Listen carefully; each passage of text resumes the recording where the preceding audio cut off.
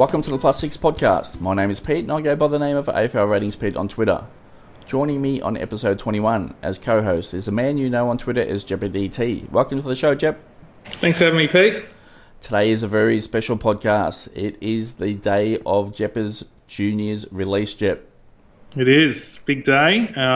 We've had a lot of info from the March series and the pre-season, so it's time to reveal who the top options are for everyone and get our teams locked away.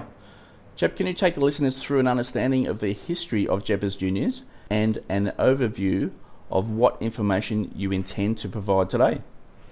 So we've categorised the rookies as players under 300k firstly. So anyone over 300k, and there are a few that are just over, we'll cover in another podcast. But so for the purpose of rookies, it's under 300,000, and then I sort of group, look at their job security, their scoring potential, and their likely impact on the season. So they're all the categories we're going to discuss, and I've got a couple of top 10s for defenders, mids and forwards, and then some top ruck options, which are quite a few this year, as opposed to other years, sorry. Of course, based on player availability, make necessary adjustments into round one.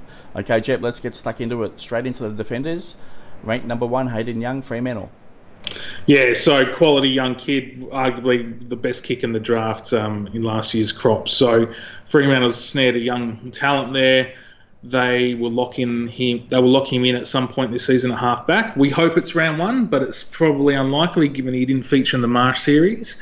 But when he does play, I'm expecting an average between 70 and 75. The way Justin Longmuir's employed his new game style at Fremantle is possession football, starting in the back half, and that just means a plethora of points for Hayden Young. So I think we've got to sort of decide whether or not we're going to run with Hayden Young on the bench if we assume he comes in rounds 2 or 3, but I think that's pretty high risk. I'm going to not start with him, and I'm going to give a lot of these sort of scoops throughout the podcast of what direction I'm heading in. But when Hayden Young is named, and if that is round 3, 4 or 5 or whenever it is, I think we all need to jump on because he's going to be one of the best scoring rookies all year. So I've left him at number 1 for that reason. Number 2, Lockie Ash, GWS. Yeah, so Lockie, initially I didn't think would get a game. We've got an injury to Zach Williams that's opened up a spot at the halfback flank, and what we've seen from Lockie Ash in the Masters series is just a super young talent with excellent foot skills. So he's had a really high disposal efficiency throughout the Masters series. And look, that can only help his argument to play in round 1 and the early rounds. We don't know how far away Zach Williams is with his Achilles injury, but apparently he's going to play this weekend in an injured club. So we've got to monitor Lockie. Nevertheless, he's number 2 given his quality, and I'm expecting an average between 60 and 65.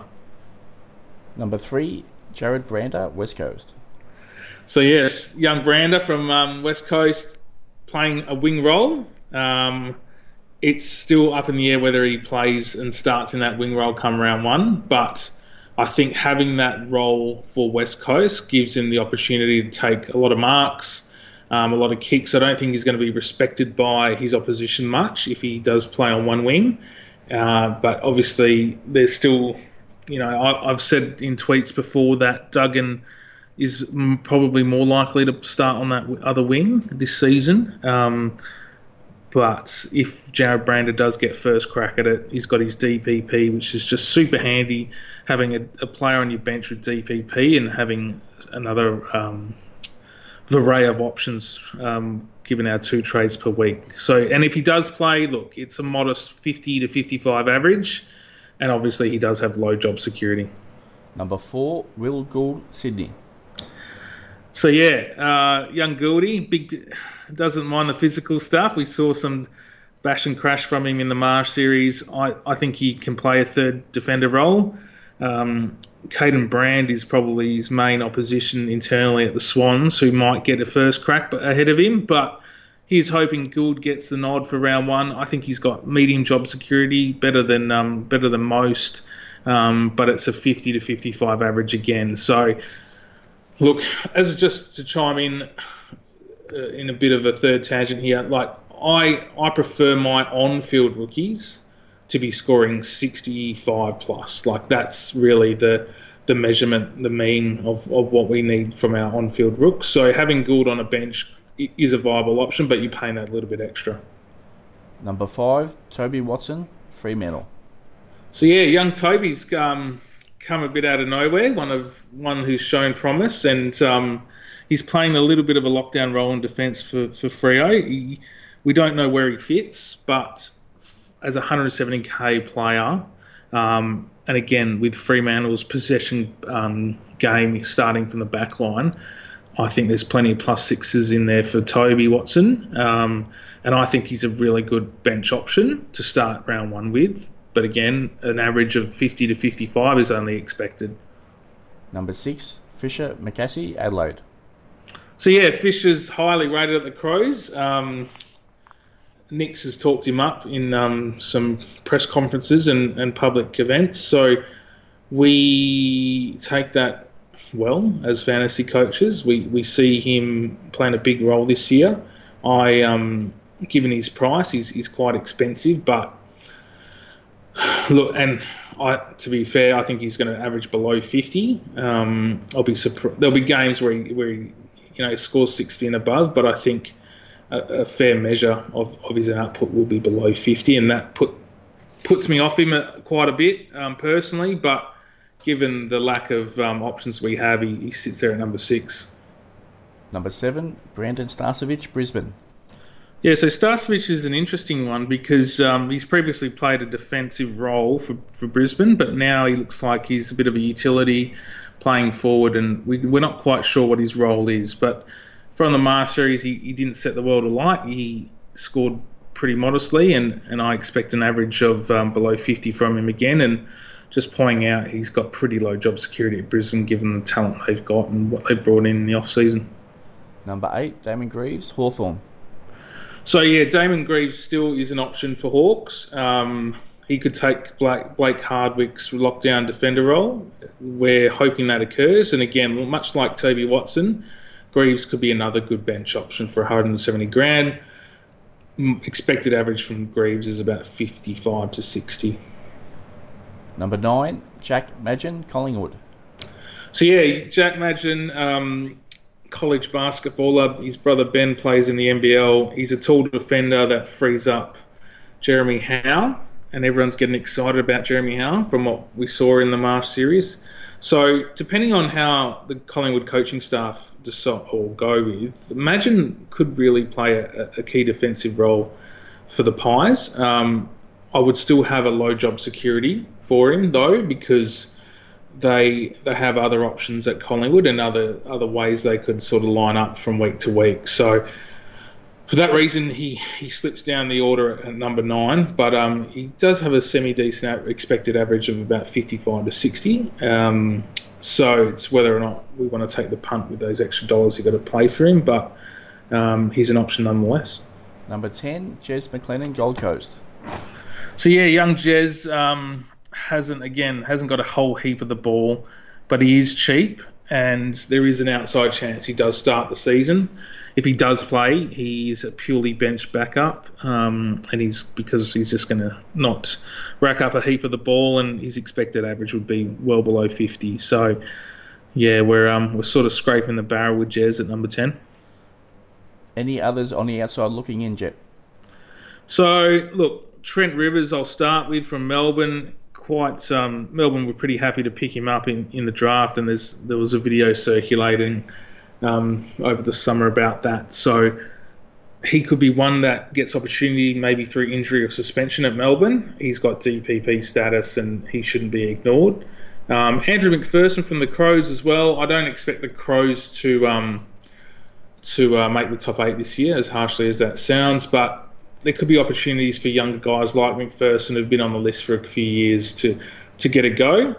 And then lastly, there's Hugh Goddard at Carlton as well, who he played really well in the VFL last year, and I'm surprised he didn't get a look in the Marsh series this season. So I'm expecting Hugh to carry on his good form and prove his worth and push for a game later on in the season, so he could be worth a get as well. Let's get into the midfields, Jep. Number 1, Marley and Pickett. Yeah, Marley's self-explanatory, isn't it? After what we saw in the grand final. I think there's been a little bit of talk of not starting Marley on your field, but I just think that's crazy. So he'll be locked in for M8 for most teams, and with good reason. I think the expected average of Marley in this season is 65 to 70. It's not, huge, but it's pretty decent. Like I said before, I think an expected average of 65 from your rooks is a reasonable average. So, I'll be starting with Marley at my M8 for sure. Number 2, Matthew Rowell, Gold Coast. Yep, so Matty Rowell's shown why he was the number 1 pick for 2019 draft. He is a super talent, knows how to move. I've spoken about his lateral movement before. He's starting in the engine room for the Suns. That's pretty obvious. So that, again, his role is a massive tick for me. And I don't mind spending $270,000 for him when the expected average is between 70 and 75. So we're ticking the box with high job security. His on-field role is worth effectively that extra $100,000. Number 3, Tom Green, GWS. So thanks to unfortunately Tim Taranto's injuries for him personally has opened up the door for Tom Green to play, which is great for us as fantasy coaches. I must admit, during the summer before the Marsh series started, I didn't give him a chance in hell to get a Guernsey in round 1, but he's locked in for round 1 in my opinion, and he's going to score well. So a bit like Matty Rowell, he does his best work in and under, and I don't think Leon Cameron would be scared to start him on the ball with Kelly and Canelio and others in support. So I feel like his job security is sort of gauged in a medium sort of measure. If he's out of form, he probably will be dropped. But given what we saw in the Marsh series, I think he's going to be a bloody good player for many years to come, and hopefully starting from round 1 this year, I'm expecting an average from Tom Green between 70 and 75 also. Number 4, Dylan Stephens, Sydney.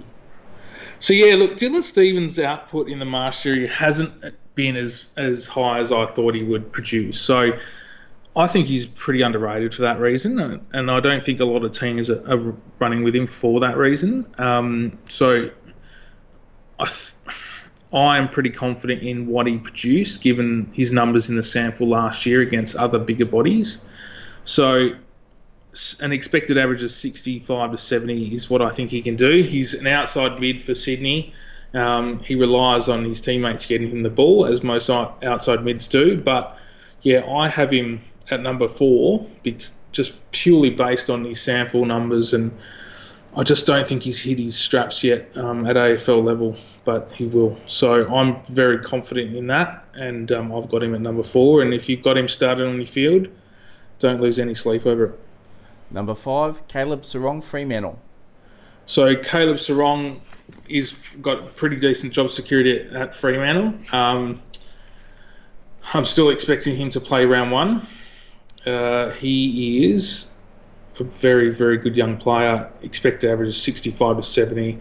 He just knows where to go and how to use it. So the Fremantle in a rebuilding year have to put time into him.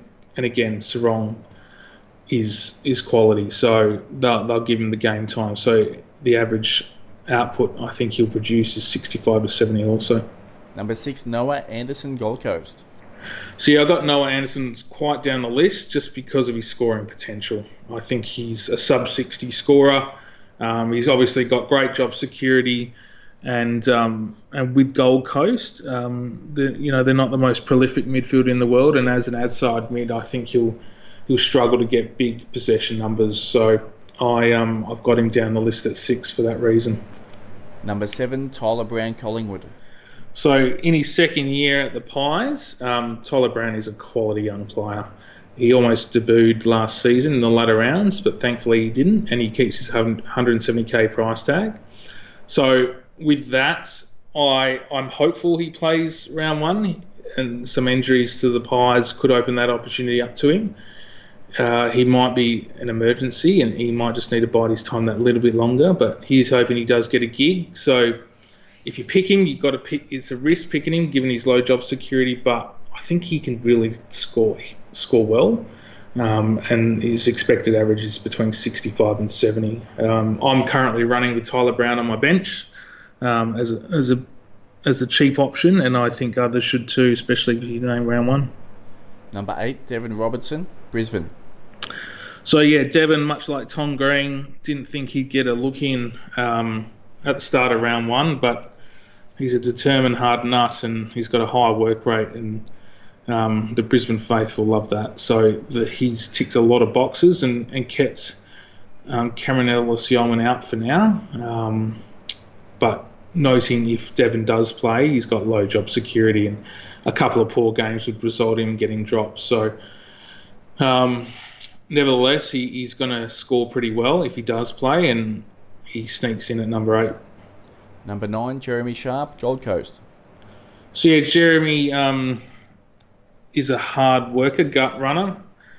Dare I say, much like Whitfield, obviously not to that level yet, but he's got that gut run, and Suns gave up a bit to get him in last year's draft.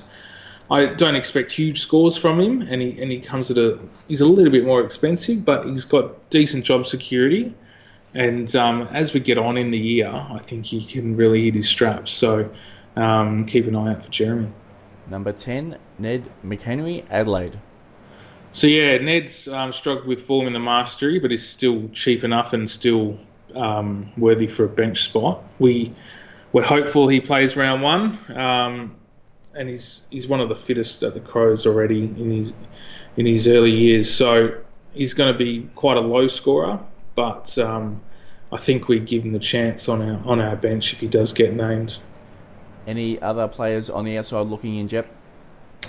Yeah, so Mitch Hibberd from Essendon got injured in the pre-season, so he will feature at some point, I would have thought, for the Bombers. Then there's Jackson Mead from Port Adelaide, who is highly rated as well, and I wouldn't be surprised if he gets a games in rounds 2 or 3, pending fitness, obviously, and form. There's Justin McInerney from the Swans also, he's probably in the best 25 at Sydney, so a couple of injuries or suspensions could open up the opportunity for Justin. We've also got Collier Dawkins from the Tigers, who's done a year of development last year in the VFL, loves to tackle, and will definitely get games at some point this year, but it might be a case of him playing one week, drop the next, and come in and out of the best 22. And then lastly, Harry Schoenberg, who I think will definitely force his way into the Crows midfield. He's a massive talent, and I've got high hopes for Harry. Maybe not this season, but in other seasons to come. But yeah, he'll definitely get games for the Crows at some point this year. Moving on to the ruck situation, Jeb. We've got number 1, Sam Naismith, Sydney. Yep, so Sam Naismith is proved himself for the number 1 ruck spot at Sydney. I think we all agree with that. The question is what he's going to average, and we've had arguments about this before. Personally, I think he'll average between 60 and 65. I think that's a safe bet, and again, it's probably just below what I would want my rookies to score. And given the R2 sort of spot, there's plenty running with Naismith at their R2 position. I'm still tossing that up. I can't decide, but I think Naismith is a valid option for R2. I wouldn't start him. After playing with my team quite a bit over the last few days, I wouldn't try start him on your bench. I think paying that extra 100k on your bench is just it's hard to sort of balance the other positions on field, what you want to achieve. So if I don't go Naismith at R2, I won't be starting with him, but that's not to say he's not a valid rookie ruck option. On to number 2, Sam Draper, Essendon. So yeah, Sam Draper's coming back from a knee reco, and he is a quality ruckman. Okay, so we haven't seen or heard anything from him much this pre-season, given he's coming back from injury, but he's definitely going to play. at the midpoint of this year, and that's why I wanted to highlight him at number 2. I've got him at number 2 as someone who obviously is not going to feature in the early rounds, so you could use him as a loophole captain, and then knowing pretty confidently he'll play in the later rounds of the year sort of serves in good stead, and he's probably a decent bench option for most looking to loophole. Number 3, Darcy Cameron, Collingwood. So yeah, it looks like Mason Cox is getting the R2 spot at Collingwood, so Darcy Cameron has got to bide his time a little bit and wait. So when he does play, though, I think an average of 60, 65 is pretty reasonable for him. It's just when he does play, and if he does play this season, he's in the waiting, and obviously DPP status is pretty handy. But you can't start Darcy Cameron on your bench for the loophole captain, especially if you're using Grundy as your VC. So just keep that in mind. Number 4, Tristan Xerri, North Melbourne.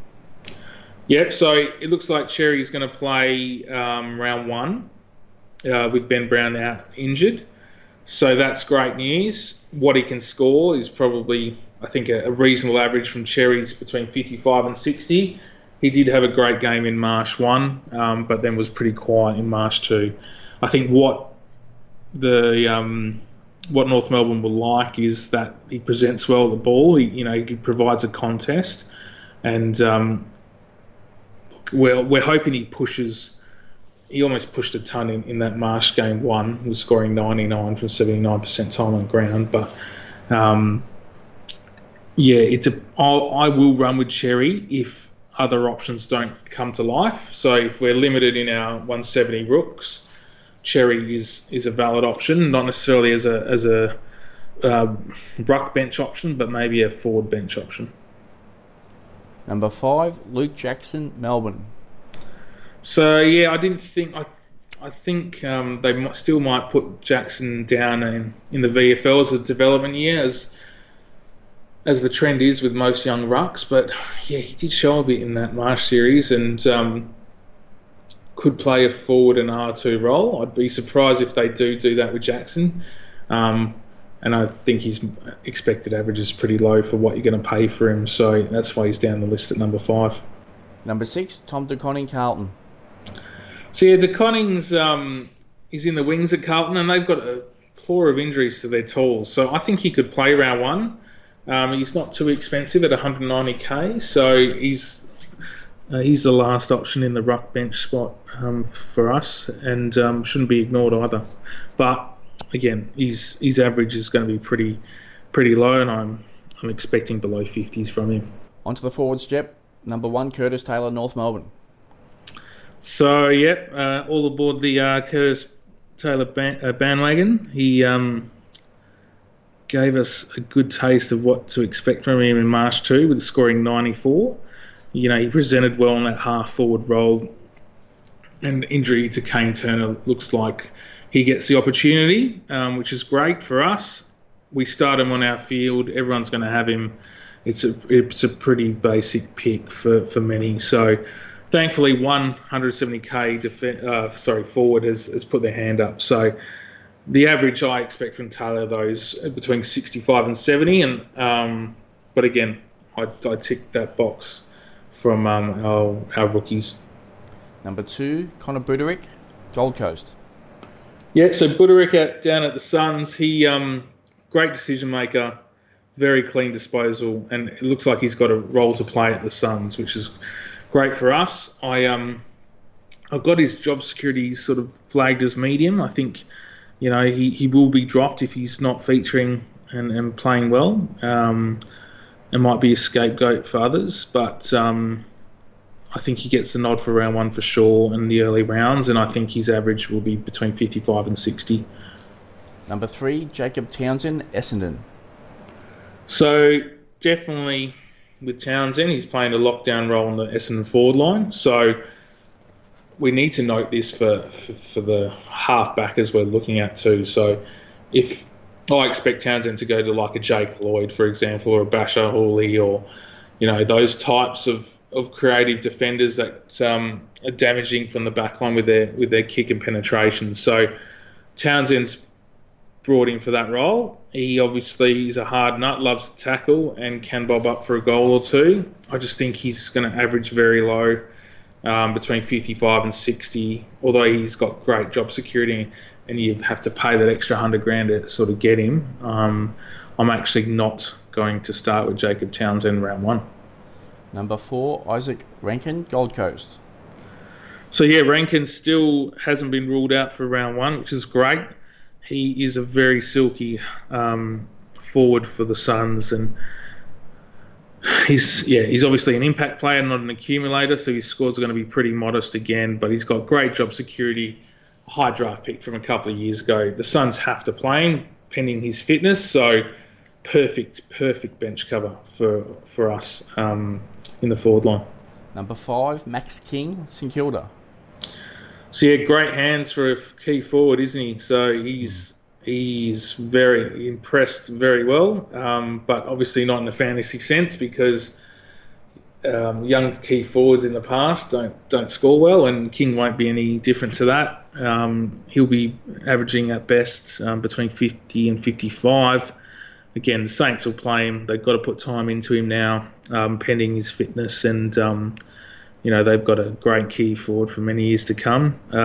Some may want to run with Max as their backup in the forward line, given his price and the like, and I'm no objections to that, but I've got him at 5 because I'd much prefer Buderick or Rankin as my backups in my forward line personally. Number 6, Tom Sparrow, Melbourne. So yeah, Tom Sparrow is here because he's obviously got low job security at Melbourne, but he's here for his potential scoring. So Tom Sparrow is a midfielder, an in and under midfielder, and he can play a bit outside as well. So I'm expecting an average, if he does play, between 70 and 75. He comes at a price, but it's well worth the extra dollars. I don't think he will play round 1, but I do believe he'll feature in the early rounds if an opportunity comes up. So, look, I've got him at 6, given his low job security. But if he does play, we all need to pay attention to him because he can score very well. Number 7, Miles Poholki, Adelaide. So, again, yeah, Poholki's probably just on the outer for the Crows' best 22, which is a shame. A bit similarly to Sparrow, he shows a bit in scoring potential, but he won't play a true midfield role. He'll play a half-forward push-up role. And yeah, it's more likely Poholki will get opportunities during the season as it wears on. But that's not to say he's completely out for round 1. With the low job security, he's a bit of a risky pick, but he's on the list given the limited options we have. Number 8, Sam Sturt, Fremantle. So yeah, Sam's a stay-at-home forward for the Dockers, and quite a high draft pick a couple of years ago. So it looks like they're pretty happy to play Sam Sturt as a forward pocket or full forward role.